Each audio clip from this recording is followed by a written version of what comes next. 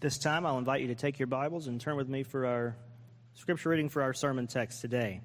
So we're going to look together at Matthew chapter 10, verses 1 through 4. This will sound very familiar because we just read it in our earlier gospel reading. We read the passage that I preached on last week, 9:35 to 38, and then we read right through the passage for this week, 10:1 to 4, into the text of the next sermon in the series, in verses 5 and following. So I'm going to have you open up to Matthew 10, 1 through 4, and I will reread this for us together. This is God's holy word for us, His people, this morning. And He, Jesus, called to Him His 12 disciples and gave them authority over unclean spirits to cast them out and to heal every disease and every affliction.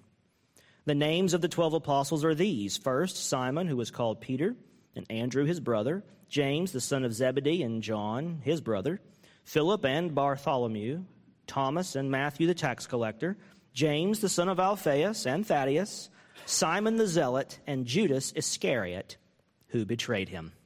Let's ask the Lord to bless our time in His word. Father, we pray that You would indeed open up this word to us today. May the unfolding of Your word give us light, the light of Your wisdom, the light of Your truth. Give us eyes to see and ears to hear Jesus Himself as He stands forth from this passage and reveals Himself to us. And teach us what You have for us today. And we'll give You the glory as You give us the heart and the will to believe and obey. In Jesus' name, amen. So we continue this morning with our series, our new series. We started last week in chapter 9, verses 35 to 38, and today we continue with the second sermon in this series, and we're going to be looking at the entirety of Matthew chapter 10, and I've called this the Sermon on the Mission. Much like Jesus gave the Sermon on the Mount in Matthew 5 through 7, we come to chapter 10, and Jesus gives another lengthy sermon in Matthew's gospel. And if the first is the Sermon on the Mount, this one is the Sermon on the Mission, where He's giving His instructions to His disciples about His mission and the mission that they are going to join Him in. This really is, chapter 10, really is an explanation for us of how to do the Great Commission. Once Jesus says at the very end of the gospel, "Go therefore into all the nations, make disciples, teach, baptize," etc., really he can say it in such a short summary way because he's assuming we've read the first 27 chapters up to that point in the gospel, and we've seen the explanation. We've seen what the mission is. We've heard what the teaching is. We know what baptism is because we've read the gospel. And so he can assume a lot when he just gives the Great Commission in that summary way. Chapter 10 really is the lengthy unpacking of what that commission looks like. And it could easily be called the Great Mission instead of the Great Commission, but they really mean the same thing. This is the Sermon on the Mission, or the sermon about what the Great Commission means. These are our marching orders that we should strive to keep. We, the Forks, should strive to keep. These are the things that should keep us here at the Forks in our ministry together, focused on what our mission is. And so we began last week by looking not at chapter 10, but Matthew's preface to chapter 10, 9:35 to 38. And in that passage, Matthew summarizes for us Jesus' mission, and he presents this mission of Jesus as a model for His disciples to follow. And as you may recall, that model had 6 elements in it that we looked at in detail last week. And these were: go. Number 1 was go. Don't stand still and wait for people to come to you. You go to them. Go. Number 2 was teach. Once you get where you're going, here's the things you should start doing. You should be teaching. Teaching what? Great Commission says, teach them to obey whatsoever things I've commanded you. So you teach the Sermon on the Mount. You teach the content of Jesus' teaching. Teach the people that you go to the teachings of Jesus, what it means to follow Jesus, believe in Jesus, love Jesus. Number 3 was preach. Preach the gospel of the kingdom. The gospel of repent and believe and who Jesus is and what he came to do and what the kingdom is and what it means. Preach that big, full gospel message. And then number 4 was heal the sick. Number 5 was have compassion on the helpless and the oppressed. And then finally, number 6 was pray for the harvest and pray for more laborers in the field to help bring the harvest in. These are the things that Jesus did himself, modeled for his disciples, and then told them to go and do likewise. And nothing's changed since then. It's the same for us today. Of course, where we're going in the context and the civilization and culture and society changes, but the mission stays the same. In our passage this morning, Jesus turns to his disciples and tells them, now it's your turn. He calls his disciples to step up and step out. This is their very first opportunity to begin putting what they have learned into practice in this short-term ministry tour around Galilee. Jesus is about to send them off for their first trip around Galilee to do what they've watched him do in his first trip around Galilee. They get to now put it into practice. And here at the beginning of chapter 10, Jesus presents us with the men for the mission. The men for the mission. And there are at least 3 lessons that we can learn from these men for the mission who are named for us in verses 2, 3, and 4. At least 3 lessons that we can learn from them. Lessons that can help us as we consider ourselves as the men and women for the mission of Jesus right here where we are today. The first lesson that we learn is this. Jesus is calling us to go from disciples to apostles. Look at verse 1 and the beginning of verse 2, where it says of Jesus, he called to him his 12 disciples and gave them authority over unclean spirits to cast them out and to heal every disease and every affliction. Beginning of verse 2, the names of the 12, and he doesn't say disciples. He changes it to apostles. So in the span of 2 sentences, they've gone from disciples to apostles. The 12 are called disciples, then they're called apostles. So this should make us ask some questions of our text. What's the difference? Do they mean the exact same thing, or is there some significance to changing what they're called? What's the difference between a disciple and an apostle? How do you go from one to the other? And what does it mean for you to do the same, to go from disciple to apostle? Well, let's define our terms. What is a disciple? We've talked about this many times, and this definition should be just burned into your memory at this point. If it's not, that's okay. Here we go again. What is a disciple? The word disciple means student. So just get it in there. It's not a super religious term. I know it sounds like one because we've used it for 2,000 years. Disciples sounds spiritual, but any kid in a class learning his ABCs, that's a disciple. A student, a pupil, a learner. Anybody in class, anybody taking the course, that's a disciple. A student, a disciple here is a student of Jesus in his traveling school. You see, Rabbi Jesus is an itinerant teacher. And the technical word for that is he's a peripatetic teacher. And peripatetic just means someone who walks around. So a peripatetic teacher is a person who teaches on the move, on the go. It's a teacher who doesn't have a classroom where you come to school and he just stands there and teaches. He's the kind of teacher who says, come follow me. And then they leave what they're doing and then they go to school, which moves around. It's an itinerant school that he has. He teaches on the go and his students follow him around instead of coming and sitting in chairs and desks. What's their job? What's the job of the disciple? His job, her job, is to watch the master. Watch the master. Watch him, listen to him, interact with him, ask questions when you don't get it, and then repeat him and imitate him. This was not unique to Jesus. That's what traveling discipleship looked like.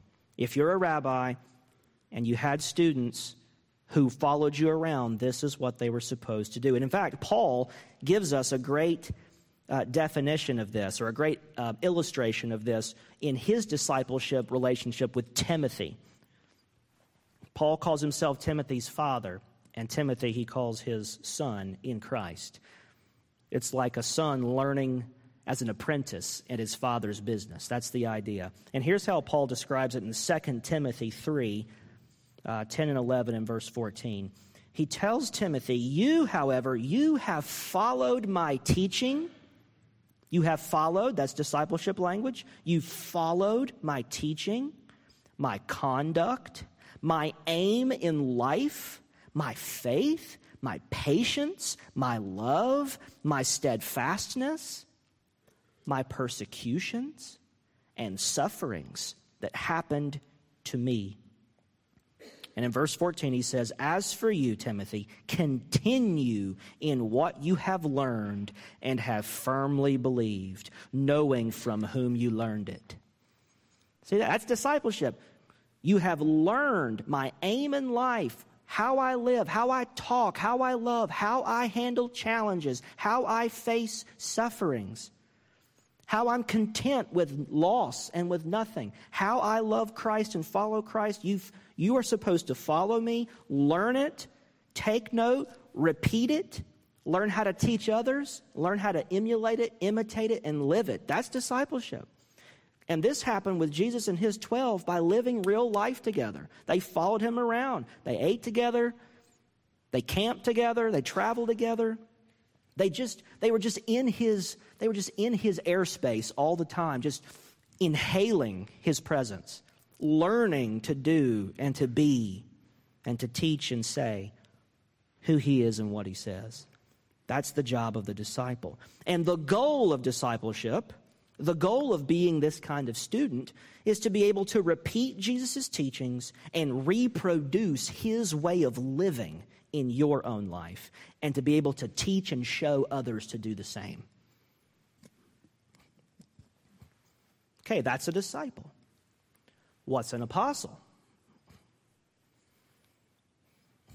An apostle is someone who is officially selected and sent out on a special assignment. Someone who's officially selected and sent out on a special assignment. In fact, the word apostle, the noun in Greek, just means someone who is sent. Someone who is sent. And in Greek, the noun for apostle has a verb form. It has a verb form that just simply means to send. It's not a special spiritual word. It's not a theological word. It just means send somebody. Go bring me that letter. And you send somebody. So an apostle is someone who is sent. And you can see this in our text. In verse 2, it says the names of the 12 apostles, the names of the 12 sent ones.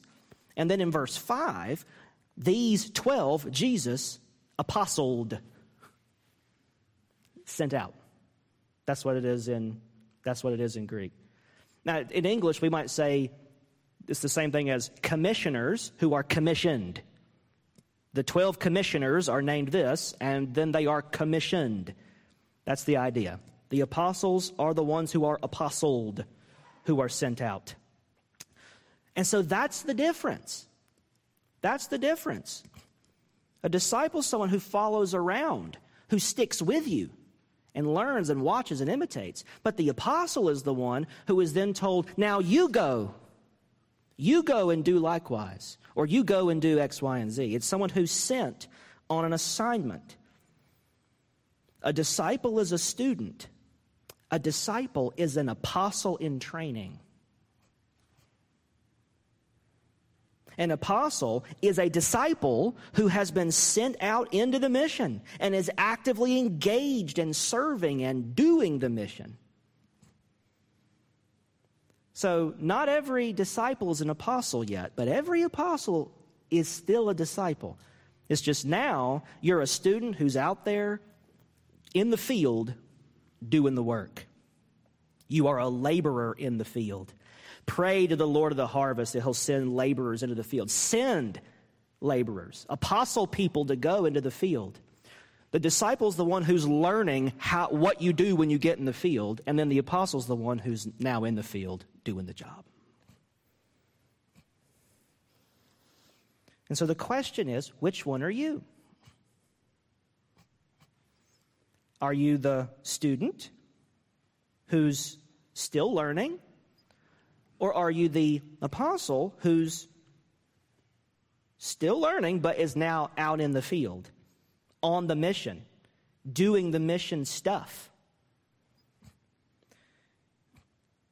Now, this isn't a guilt trip question, because there's not really a wrong answer. There is a time to be both of these things. You cannot be expected to, pray a prayer and then go be doing the stuff that you haven't learned to do yet.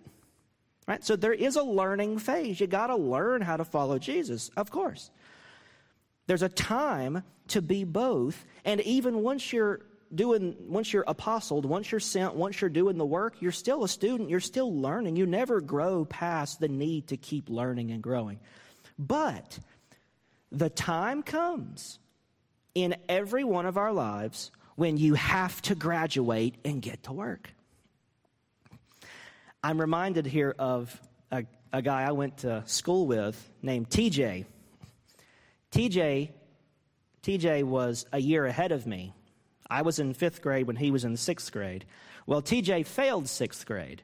So now I was in 6th grade with TJ. And then TJ failed 6th grade again, and I was in 7th grade. And then he passed 6th grade, and so he was in 7th and I was in 8th. Well, then he failed 7th grade.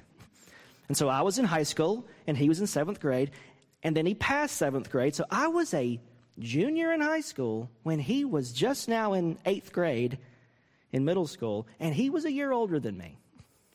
Okay? That's TJ. And one day, we're in the gym, and he's sitting next to one of the gym teachers named Coach Crowell. Coach Crowell sitting next to TJ, and Coach Crowell liked to really rib his students. He was merciless with his humor to them. And so TJ's sitting there, and then somebody walks by, and TJ makes some joke, like some insulting joke about the kid. And Coach Crowell looks at him and said, that was pretty smart coming from a guy with a master's degree in middle school. Right? So the point is that you don't want to have a spiritual master's degree in Jesus' middle school. You don't want to keep getting left behind. At some point, it comes time to graduate.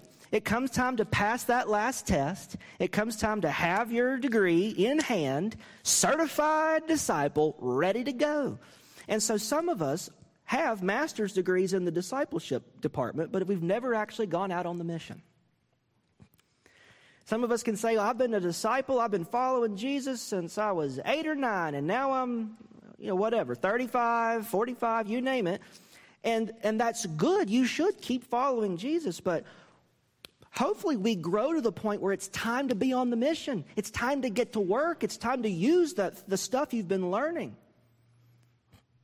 The Dead Sea is dead because it has no outlet. Water flows in, but it doesn't go out. It just accumulates there, and everything in it's dead. The Dead Sea. And so you don't want to become stagnant like that. You want to have an outlet where the stuff that is being poured into you that you're learning and growing, you want to then go use it somewhere and apply it somewhere and serve somebody and get on this mission with Jesus and let him not just pool inside your head and inside your heart, but then open up the floodgates and let it go so that his love and life and power flows through cleanly, purely to other people. You're collecting all this information and knowledge and growth and character, hopefully not so you can just keep it to yourself, so you can share it with somebody. You can give it away. Freely you've received, now freely give, is the idea. So where are you today on that spectrum? There is a time to be a disciple. Don't hear me wrong. There's a time, to be only a disciple and not also on the mission. There's a time to be learning and growing before you're ready, to be prepared to go. But ask yourself, have I already passed graduation day and I'm still left behind? Is it time for me to ask some hard questions, Lord? Is it time for me to graduate and go to be sent at last? What we want at the Forks is a church full of apostles, not just disciples. Full of people who are sent and are going in obedience to the call. Now, it's important to realize that when I say you're an apostle or you're called to be an apostle, I don't mean you're called to be one of the original 12. There's a capital A kind of apostle that only these 12 got to be as the founding members of the church, with Jesus as the chief cornerstone. So I'm not saying that you're called to occupy the office of an apostle so that you can write books of the Bible. Right? If you think you can, come see me. Okay? So there's a capital A apostle that just applies to the people named here in this list, plus a couple others like Paul and some other people. So you're not called to be that. I'm talking about lowercase a, little a apostle, where you hear the call of Jesus, you know that he's calling you to be on his mission because you're a Christian, and so by definition, you're called to go. And so you're here to learn, and you're here to go. You're that kind of apostle. We want a church full of that kind of person, not just the people who are learning but never applying. How do you go from one to the other? How do you move from being disciple to apostle? Verse 1 tells you. Verse 1 tells you, Jesus called to him his 12 disciples. He called them. Jesus decides when it's time to go. And so you need to be attentive and listening and watching for his call. The place you normally hear the call is when you're praying the way Jesus said, pray to the Lord of the harvest that he'll send more laborers into the field. When you're saying, Lord, send more laborers into the field, that's when you say, and if it's my turn, tell me, I'm ready to go. And listen. Listen to see if the Spirit is saying, it's time to find a way to get on board with this mission. Start small or jump in on the deep end, however you want to do it. But get started. Be listening. Be listening for that call. You may not be ready yet, and that's fine. Keep learning, keep growing. But you might be there, and the time might be ripe to get into the harvest. Listen for the call. This brings us to the second lesson this morning. Jesus calls us into his mission, and then he authorizes that mission. And he authorizes us to go. We are on the authorized mission of Jesus. Verse 1 again. He called to him his 12 disciples and gave them authority. And that is a really wonderful thing for Jesus to say to me. Because if I was just told, all right, go, report back when you're done, I wouldn't feel very hopeful about that. But if Jesus says, I am giving you authorization. I'm giving you spiritual power to go do what I'm asking you to do. That's good news. That means that Jesus authorizes and deputizes us to go on his mission with his power to do it. He empowers you to do his ministry in the world. And that's why we say Jesus is doing it through us, because Jesus is the one who calls us to go, sends us to go, and equips us and empowers us to go. It's like when we say Solomon built the first temple. Solomon didn't lift a finger to build that temple. He wasn't out there hammering and sawing and nailing and painting and whatever else was required to build the temple. He didn't do anything. He was in his palace, tapping his feet, wondering when it was going to be done. But we say Solomon built it. Why? Because every nickel that was spent to purchase the materials was his nickel. And every person that worked on it was hired by him. And he authorized it, he commissioned it, he planned it. It's his building. He owns that building. It's Solomon's temple.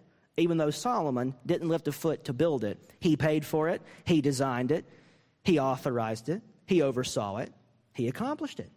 But he did it through a whole network of workers and employees and foremen and overseers and craftsmen and everybody using their unique gift and skill to put that building together. And that's what Jesus does with us. He authorizes us to go on his mission. Now, he did it first, and now he oversees us, and now he sends us, and he equips us. And everything you have to do the work, you got it as a gift from him. He enables you to do it, and he gives you the authority of his name to go and do the things that he's called you to do. His name carries all the authority, not yours. And that's good news. The final lesson is that Jesus calls and sends and uses unlikely heroes. Very unlikely heroes. The 12 people mentioned here are kind of a mess. These are not the most qualified people. These aren't the nicest people. This is kind of a ragtag group, and they're very different from each other. This group does not get along. Read the Gospels. They argue, they fight.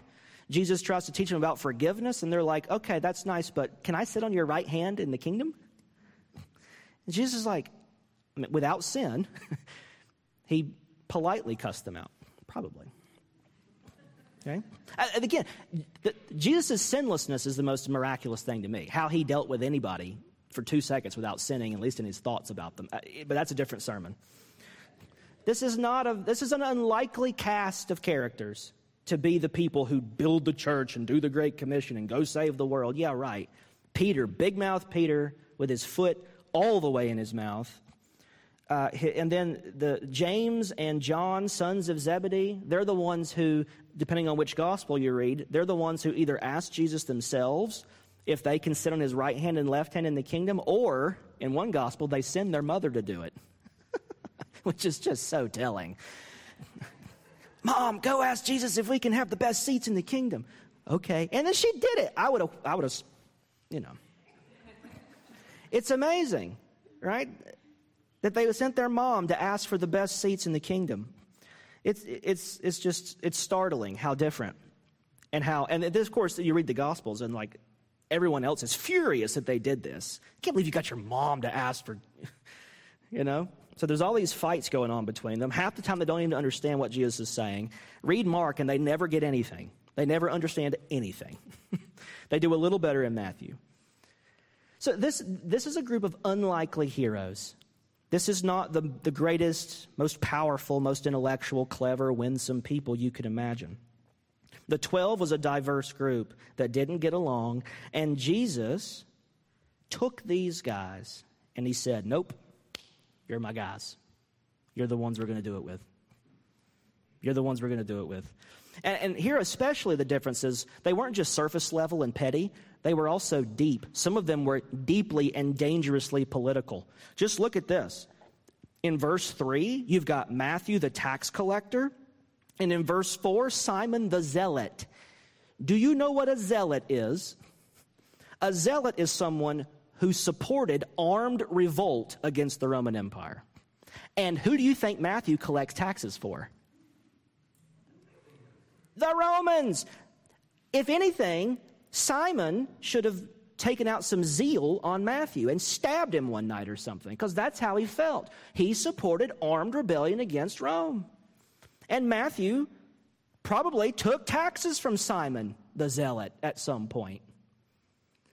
So that's a dangerous political mixture. Two people who could not have more different politics and more different approaches to national life and economy and everything. And yet somehow these Republicans and Democrats got along. I'll let you decide which is which. So there were petty differences. There were deep, dangerous political differences between them. And yet they learned to pull together on this mission as one body in Christ. They figured it out. It was rough going. Read the Gospels, but they got there. They figured it out. They learned to get along. They learned to forgive. They learned to support each other. They learned to get past both the petty differences and the political differences. And what did they do? They pulled together to accomplish this mission. And they were able to do it because they all agreed, they all realized that different identities and different politics and different personalities and all the differences between them, they finally agreed on this, that allegiance to Jesus Christ as Lord and Master and a common mission was their ultimate identity and their ultimate motivation. This is who they were. Before they were anything else, this is who they were. Disciples of the Master, apostles in his mission. That was their identity. That was their motivation. They weren't special, but Jesus did mighty things with them. And he loves to do that today. Jesus loves to use the unlikeliest of heroes like you and me. So if you feel inadequate, if you feel you're way behind in your discipleship, if you feel like the expiration date on your degree came a long time ago and you just don't know what to do next, take heart, because Jesus loves to use unlikely heroes. He loves to equip and empower and send them to do things that only he can get the credit for. It's part of his glory to use you and me to participate in what he's doing. He authorizes it. He empowers it. And he just says, you go be obedient, listen to my voice, and just go be obedient. And watch me do what only I can do. And you get the joy of participating in what I'm accomplishing, building his kingdom, not yours. So be encouraged today, Christian, and be emboldened. And listen today. Listen to the Master's call. And be ready and willing to go on his mission for his glory. Let's pray. Father, we ask that you would raise up laborers into the harvest. And if it's our turn, let us have open ears and ready hearts and ready feet to go. Even if we don't know what that's going to mean or what it's going to look like or how we should get started, Lord, the first step is opening our heart to being willing to go, to start doing whatever it is you're calling us to do right here in our church, in our family, in our community. So, Lord, help all of us here to begin to ask those searching questions about what it would look like to get on board with this mission for us individually, as groups of church members, and then as a church as a whole. Help us to begin to search and think and take ownership of this mission and pull together and get past whatever differences we might have that are in the present or junk from the past that we still lug around with us. Lord, help us to get over that and to put our eyes on Jesus and not look to the right or the left, but begin to move, begin to go, begin to trust, begin to walk in your power, to open up those floodgates and let it flow through us, so that we can watch you doing what only you can do. And we can give you such praise and such glory. And our Christian lives and our walks with you will be so much richer, so much more satisfying, because we're walking with you where you're telling us to go. Help us to do that, Lord. Help us to do it faithfully. Help us to have our ultimate identity in you. And help us to love one another deeply as we pull together and go on this mission. For your kingdom, for your name's sake. We ask it in Jesus' name. Amen.